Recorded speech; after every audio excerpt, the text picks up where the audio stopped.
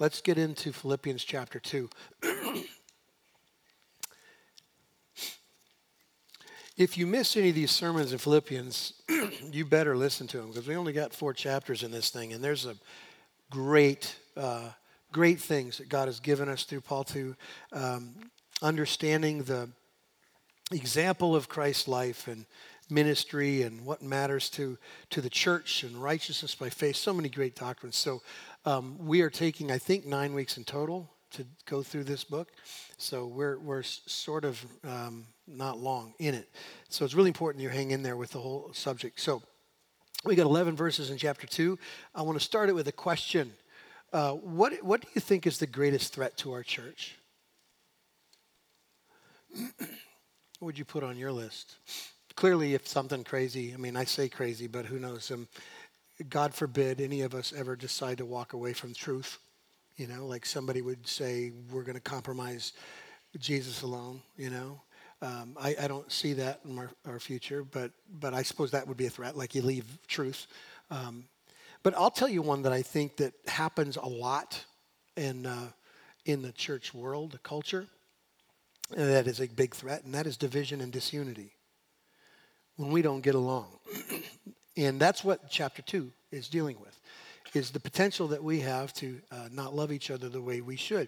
This letter, it's short, but it is described as the letter of joy. And I understand that because in the 4 chapters, there's 103 verses, and there's 15 references in those 103 verses to joy or rejoicing. So if you do the math and you divide it out, you got 1 mention for every 7 verses. So you can understand why people would say this is Paul's letter of joy. And it's true. And there'd be some who would suggest that somehow this is the only letter that Paul ever wrote that wasn't addressed or written to address some problems in the church. That this is just joy, and this is just Paul feeling love for the people. And I think all that's true, except for the fact I think there's an issue that he is trying to correct here in chapter 2. In fact, in the first 18 verses of chapter 1, 3 words, particular words show up that might give us a hint. The words are envy, jealousy, and selfish ambition. So if you were to take a guess at what the issues might be, what would you conclude? Maybe that's going on. Maybe some of that potentially is going on. And I think what Paul is addressing here is an issue that's happened forever in church from time to time. And it shows up when pride raises its ugly head, or when selfishness drives our motives, or possibly when we don't love each other as we should. And when that happens, these are the words you hear: gossip, slander, division, grumbling, complaining, disputes. And that equals right there church division. It could be something as gory as a split. You ever heard of a church splitting? Well, I've heard of church splitting. It could be something like that, or it could be something way more trendy in our culture today, and that would be church transfer. If you simply are grumpy, upset, or whatever, then all you got to do is move, covertly move. No one knows, and so suddenly we're okay.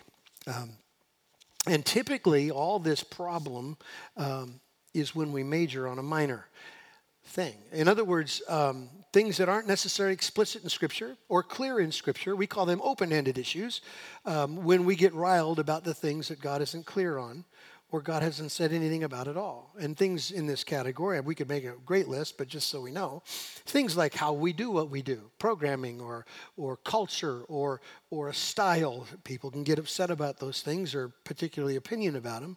People can get upset about what Bible translation we use or whatever, or even taking a position like, how is this all going to end? End times position. There are a lot of good, great, godly men who have different views on that. And so some churches can split over things like that. And we call those open-handed issues.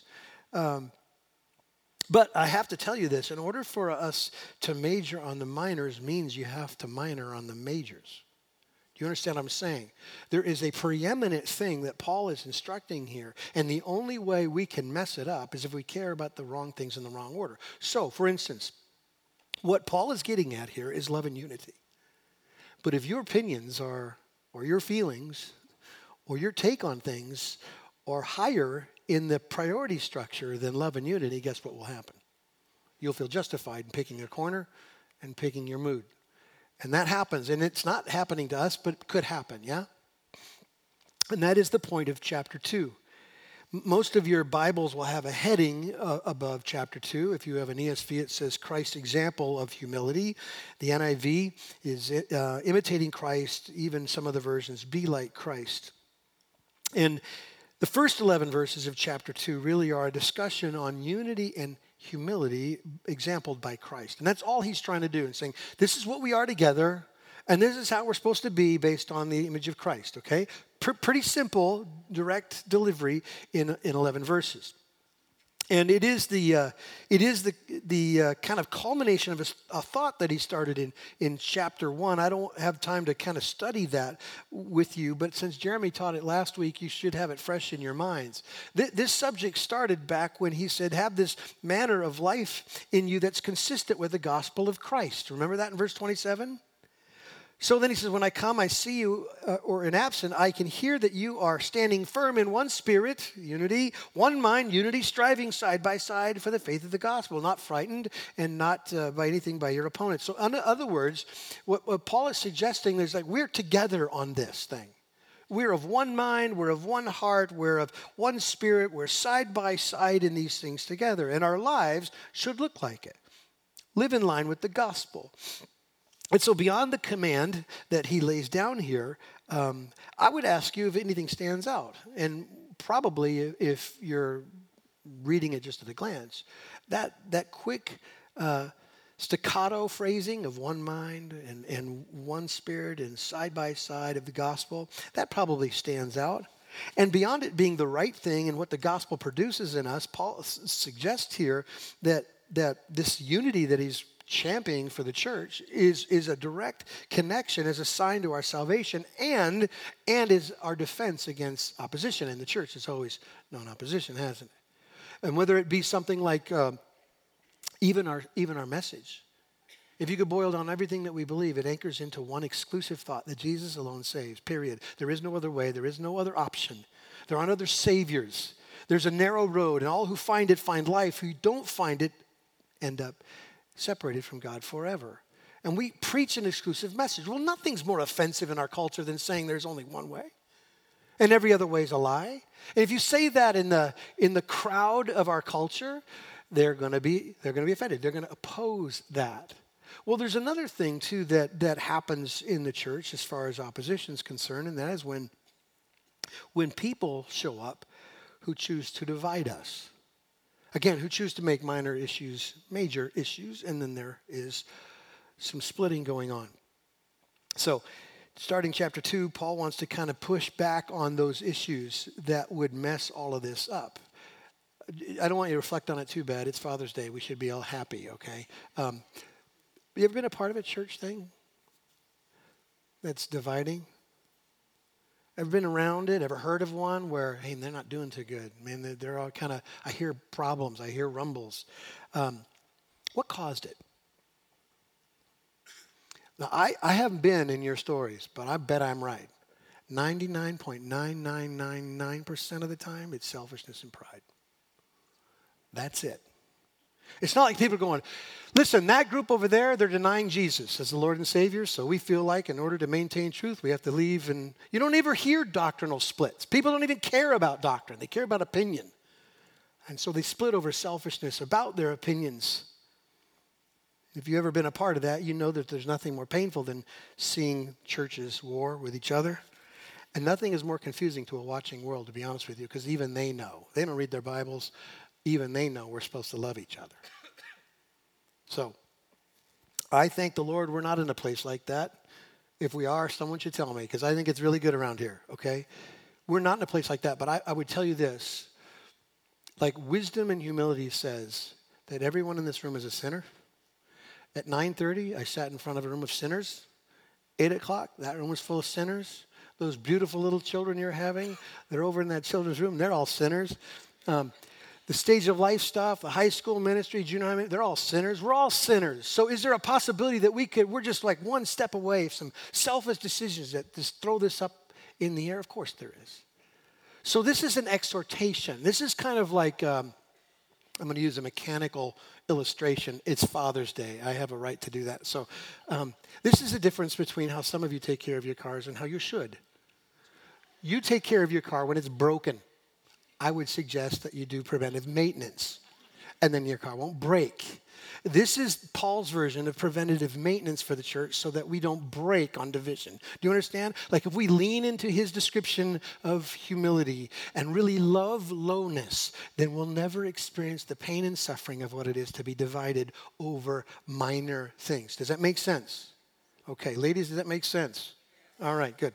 I'm glad a mechanical decision there worked. Okay. Anyway, we've all been a part of things that haven't gone well, and I understand that this is going to be a little bit uncomfortable, I think, because I don't think we all come naturally with humility. It isn't easy.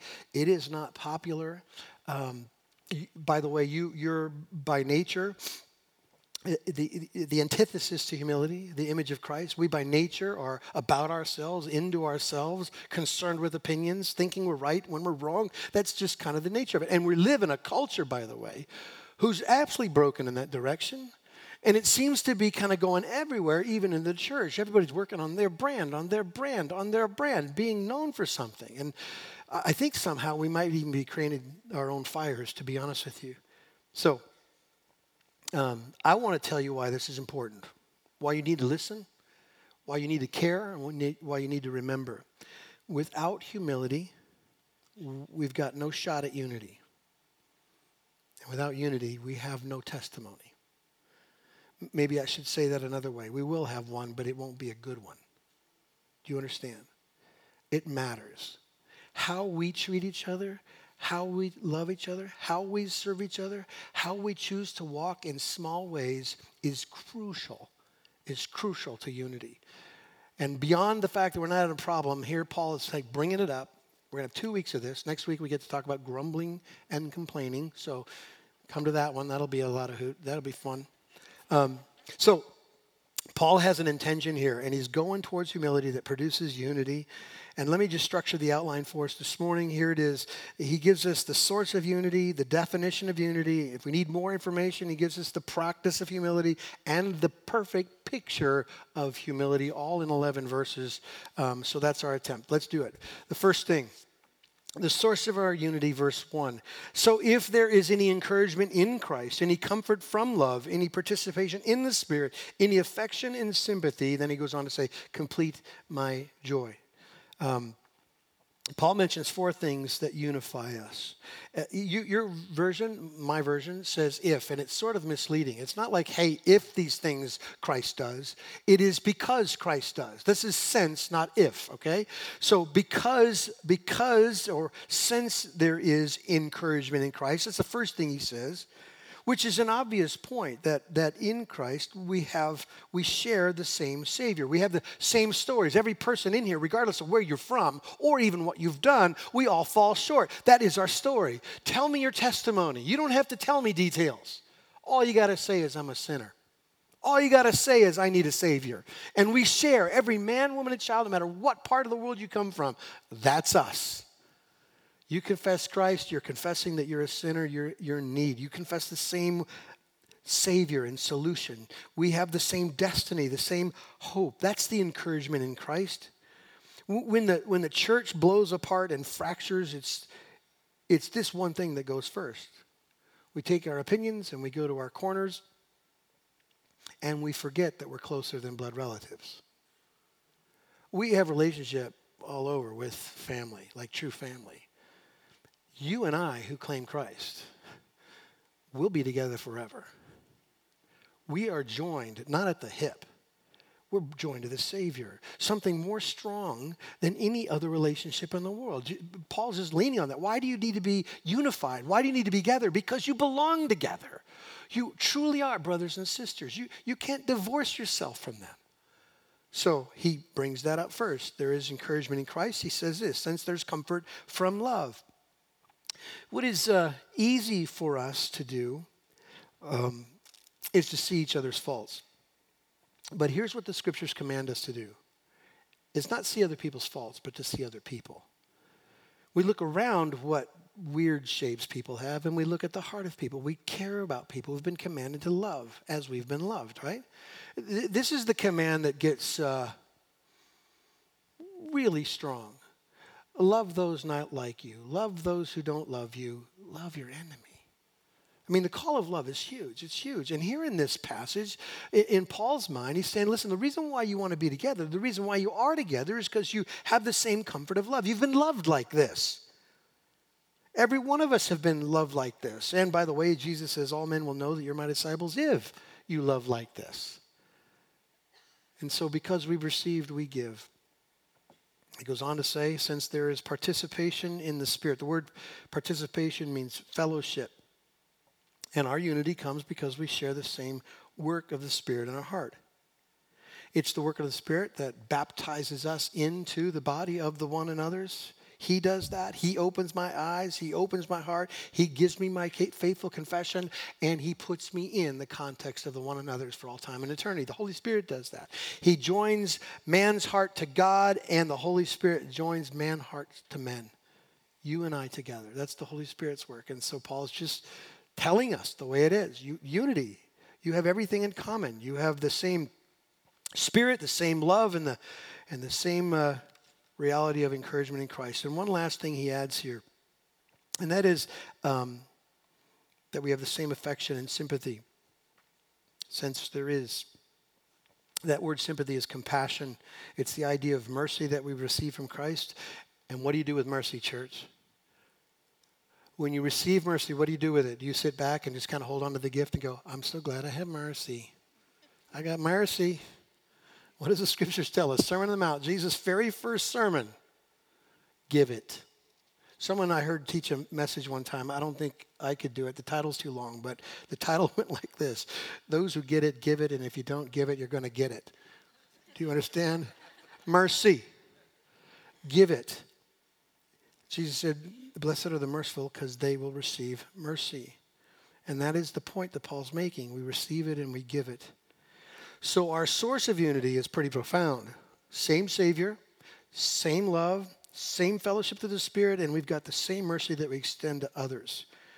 Now, if that is not enough for you, like you're going, okay, we should be unified, and you want more, well, he gives us more. In verse 2, he gives us the definition of the type of unity he is talking about. This is how he finishes his thought. When he says, complete my joy by being the same mind, having the same love, being in full accord, and of one mind. That whole section can be boiled down to just a real simple statement, a shared mind and a shared love. And I hope you notice that even in that kind of partial sentence there in verse 2, it starts with this phrase, having the same mind, and he finishes with one mind. And the point that Paul is trying to make here is that we have a church, we have a singular focus. We have one singular confession. We have one unified purpose in what we're about. We are about the gospel, the good news that Jesus rescues people from their sin. That is the singular focus of the church. That's why we have banners out on the commons. All of life is all for Jesus. Why? Because Jesus saves all who come. That's why we celebrate Christ. That's why every song that we sing is about this wonderful story that sinners can be redeemed. We have one mind about the gospel, and it's Jesus saves. And we say it this way, by grace, through faith, in Christ alone. That's how it happens. And we're one mind about that. And I have to say the negative side of this. When we talk about oneness, or Paul talks about oneness here, he isn't talking about the things we share in our experiences. And he's not talking about our perspectives or our opportunities or our culture or what we're familiar with. He has nothing of that in mind. We're one-minded about the gospel. If you recall in your past, even in the stories that you've heard, when you've seen or witnessed division in a church, every single time it's about the division over the things that are about culture and about experiences and perspectives and opinions. It has nothing to do with the gospel. Now, I'm not all-knowing, so maybe somewhere there's an exception to that. I have not heard of it. I heard a story even this week, and this goes back years and years. An old Baptist pastor tells a story of a church that divided. In fact, the courts. They went to the courts to try to decide who gets the property. That's how divided they were. And they hired an outside company It represents churches to leave the legal out of it, to try to get to the bottom of what's the problem. And so they determined that this one church should get all the proceeds, get all the money, get all the property. And then one investigator went so far as to find out why they were splitting. Do you know what it was? A leader in the church got served a smaller portion of food at the fellowship. Now, you might laugh at stuff like that. It's laughable. It's a joke. How is it not obvious? And I use that only because I don't think that's ever happened to you. But whatever was the source of that ridiculousness does reside in all of us. Some sense of your worth, or some sense of you deserving, some sense of others should give me respect or esteem. And it's possible, right? It's possible. So there's the reality that we share this one common truth, not a common experience. The beauty of the church, beyond the fact that Jesus is the only thing we see, is that the church is seen in its diversity with a singular confession. Every color, tribe, tongue, opinion, experience, and background can all line up under one Savior. We don't all have to be the same. We don't all have to see the same things. But we're one because of one Savior. Does that make sense? That's Paul's point here. There is this unifying aspect, the one gospel. Okay, we've seen what makes us unified. That's verse 1. We've now looked at what we're unified about. That's verse 2. Verse 3 and 4 tells us this wonderful thing called humility. It introduces the subject of humility into the church as the way for us to maintain unity. Let's just call it the practice of humility. Here's how it goes, verse 3 and 4. Do nothing from selfish ambition or conceit, Paul says, but in humility count others more significant than yourselves. Let each of you look not only to his own interests, but also to the interests of others. In other words, the kind of unity that Paul is championing for the church only grows in humility. We can't just be kind of honorable and make a list and go, oh, let's try to fight for this. If there is no humility, there will never be unity. That's what I'm trying to say. And that's why Paul links them together here. They belong together. So when I read those two verses, I find this interesting. What did you hear? What stood out to you? Was it the work or was it the calling?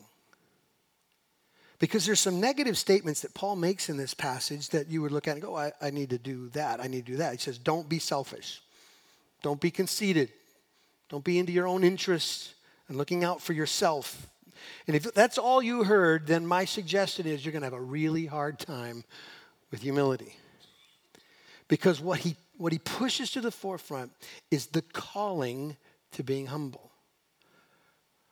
That has to come at the top of the list. Yes, don't be selfish, don't be conceited, don't look out for yourself. But if all of that is trying to happen without a heart that loves to be small, you tell me how it's going to turn out. Not so good. It just won't turn out so good. So I understand if it was challenging for you not to see the calling, because the word humility, the idea of humility has never been that popular. I mean, you can't go in our culture and go, man, this is a culture that loves to be small. Man, we love to serve. That isn't the way it is. It's not the way it was for Paul. When Paul wrote this, the culture, the kind of the word, even the word humility, was a derogatory term. It sort of meant weakness or shame. You didn't want to use it. It was a dirty word to them. And Paul brings the dirty word out and he puts it at the top of the pile and says, that's what we're going for. What the world would consider shameful and weak, we're putting it up as the picture of our Savior. That's what he's telling us. The word humility means lowliness.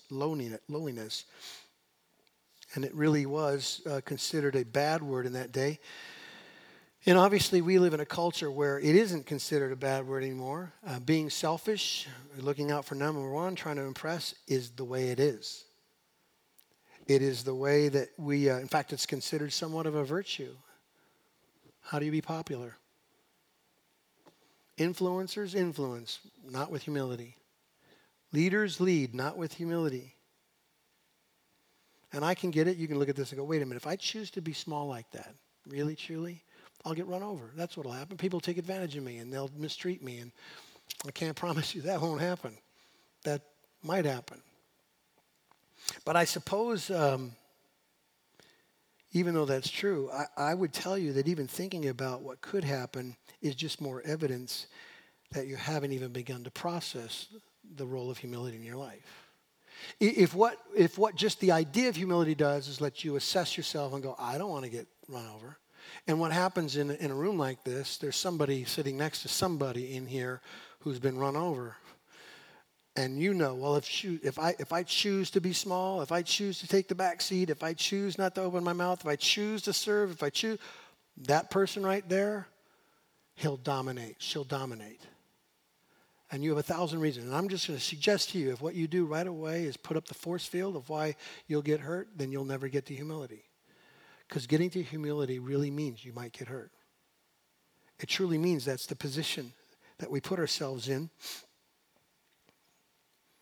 Humility actually begins when we spend more time thinking about our personal inadequacies than our injustices. When we start assessing our hearts versus expressing our hearts, then we're closer to humility. You know, this being able to spot other people's failures is kind of like a national pastime. You know, we can do it. It's a sport.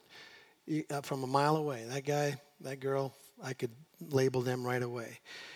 But I really think there's an exercise we need, like a consistent exercise, to look in our own mirror and get done with a very good, exhaustive list, and then ask yourself the question, do I have any right to lift my head? I read this week a guy posting questions regarding the subject. I thought I would read them to you and see if the Spirit does to you what he did to me. The questions you might consider, do you argue too much? Are you quick to criticize? Do you talk about yourself a lot? Do you want recognition? Do you worry about what other people think of you? Do you say, I'm wrong? Ever? Does it bother you when someone gets praised for something you could do better? Do you envy others? Are you right now thinking someone's hearing these words about selfishness and conceit? And these other people have you in mind? That's the picture right there. I don't know. I would just think that if we truly spent time knowing and being honest about our deficiencies and our limitations and our tendencies, it would be way harder to pull out the judgments, wouldn't it? Shouldn't it? I think so. I want you to know this, that the calling that Paul puts on us for humility requires a love for the low position. If all you hear is instructions like, hey, you should be stronger, but you don't want to work out, well, you know what's going to happen. You're never going to be stronger. You have to love obscurity. You have to love giving it away and never being singled out for giving it away. You've got to love the low position. You have to fight, like really fight for obscurity, because nothing in your flesh wants to be obscure. Nothing wants to be small. Nothing wants to be run over. So it is a daily fight to say, I'm good with it. I'm good with it. It's who I am. It's who I am. What are you? I'm a servant. Who are you? I'm a servant. And you got to love the low position. Fighting for obscurity isn't just, by the way, for folks who have no other option. People who have nothing, who can do nothing, they should be humble. What do they have to offer? And if they come to you, you say, hey, listen, you need to just get close to who you are, man. You're never going to matter. You're never going to change the world. You're a servant, so be humble. That's not what Paul's instruction to. Let me just tell you what I think it fits with. All right? Real humility is seen when people who in the world's eye are considered something special, but they live with God's eye that they are sinners saved by grace. Somebody in here needs to hear this. You've got more money than everybody else. You got more influence than everybody else. You got more position than everybody else. You got more capacity than everybody else. You can do more than everybody else. And you're going to look at this list and go, somebody else should be obscure. Somebody else should be small. I got things to do. I'm telling you, Paul's thrust on this is to come after the heart that thinks you're the exclusion to the rule. I think we have to see ourselves through the eye of how God sees us without a Savior. And that's how we get low. And that's how we love the low position. Okay. You need more? One more. Verses 5 through 11 is Paul adding to us the most beautiful picture of humility ever. So if humility so far has been difficult, somewhat of a dirty word, almost impossible, now let's put it on the Savior, and you tell me what you think. This is what he says, verse 5. Have this mind among yourselves, which is also in Christ Jesus, who though he was in the form of God, did not count equality with God a thing to be grasped, but emptied himself by taking the form of a servant. Being born in the likeness of men and being found in human form, he humbled himself by becoming obedient to the point of death, even death on a cross. Therefore God has highly exalted him and bestowed on him the name that is above every name, so that at the name of Jesus every knee shall bow, in heaven and on earth and under the earth, and every tongue confess that Jesus Christ is Lord, to the glory of God the Father. Some have called this section, that short little section, the greatest, most poetic section Paul ever wrote. And I'm inclined to believe it. To be honest with you, this section on the incarnation deserves its own series. There's so much in it, but we're not going to do it today. I simply want to use it for the reason Paul put it here. He's putting the humility of Christ on a pedestal to point all of the church to his argument. This is why you choose small. This is who we choose to be like. And that's all he says, verse 5, be like Jesus. If anyone ever had the right to put himself in a position to serve himself, clearly the creator, sustainer of the world, the Son of God had the right. Make it about me. I want you to notice two phrases here, and you'll get kind of the thrust of Paul's teaching. In verses 6 and 7, he uses two kind of phrases. Form of God, form of a servant. We only have one English word for form, and it's what we use. In the original language, there's two uses of that word. The form of God was directly connected to the essential things that never change. Form of God, the things he is, always was, be, and will never change. Jesus, fully God. And then he says, who took on the form of a servant. And that is a different word, and it just means the outward things change from time to time. So, as an example, everyone in here is of the unmovable essence of human form. You're human, but I could see in your life, if I picked up your yearbook, I could see your form as a child, I could see your form as a teenager, and I could see your form as an adult. You see, you are human, but you have different forms as you grow as a human. Jesus is God who put on the form of a servant. You understand his point? He's not confusing. He's not saying that Jesus set aside his godhood to become a servant. He said the opposite. In fact, I saw this in Hebrews. I thought of this. The writer of Hebrews says that he's the radiance of the glory of God and the exact imprint of his nature. In other words, Jesus isn't just the reflection of God. He radiates God. He is the source of God's glory. And that is exactly Paul's point here. Form of God, fully God, radiating the presence of God throughout the universe is what he is. This all-transcendent, all-knowing, eternal, all-powerful God does what? Verse 7 tells us. He reveals himself in the form of a slave. This is what one person said. Christ didn't exchange the form of God for the form of a servant. He manifested the form of God in the shape of a slave. Totally different, isn't it? Like Jesus didn't become somebody different. He revealed in his servanthood exactly who God is to us. God is a servant God. So if you have a problem with being low and humility, you have a problem with God. If you don't like the image of being run over, then you don't have in your mind's eye who God is. Fully God, manifested in slave form, is our Savior. And Paul puts it up on the pedestal and say, that's what we're talking about. Unity, That's where you get it from, that kind of humility. Just be like Christ in that way. So I think if Paul were here, if I gave him time in the pulpit, not certain I would, but if I did, he would ask one question. What's your problem with humility? What is it? I mean, anybody got any questions? I mean, here's the Savior of the world. He hung the stars in place. He knits you together in your mother's womb. He knows the beginning and the middle and the end. He's holding it all together. He's planning it all, and it'll come to fruition through his power. And he's choosing small. What's your problem with humility? Why isn't it beautiful to you?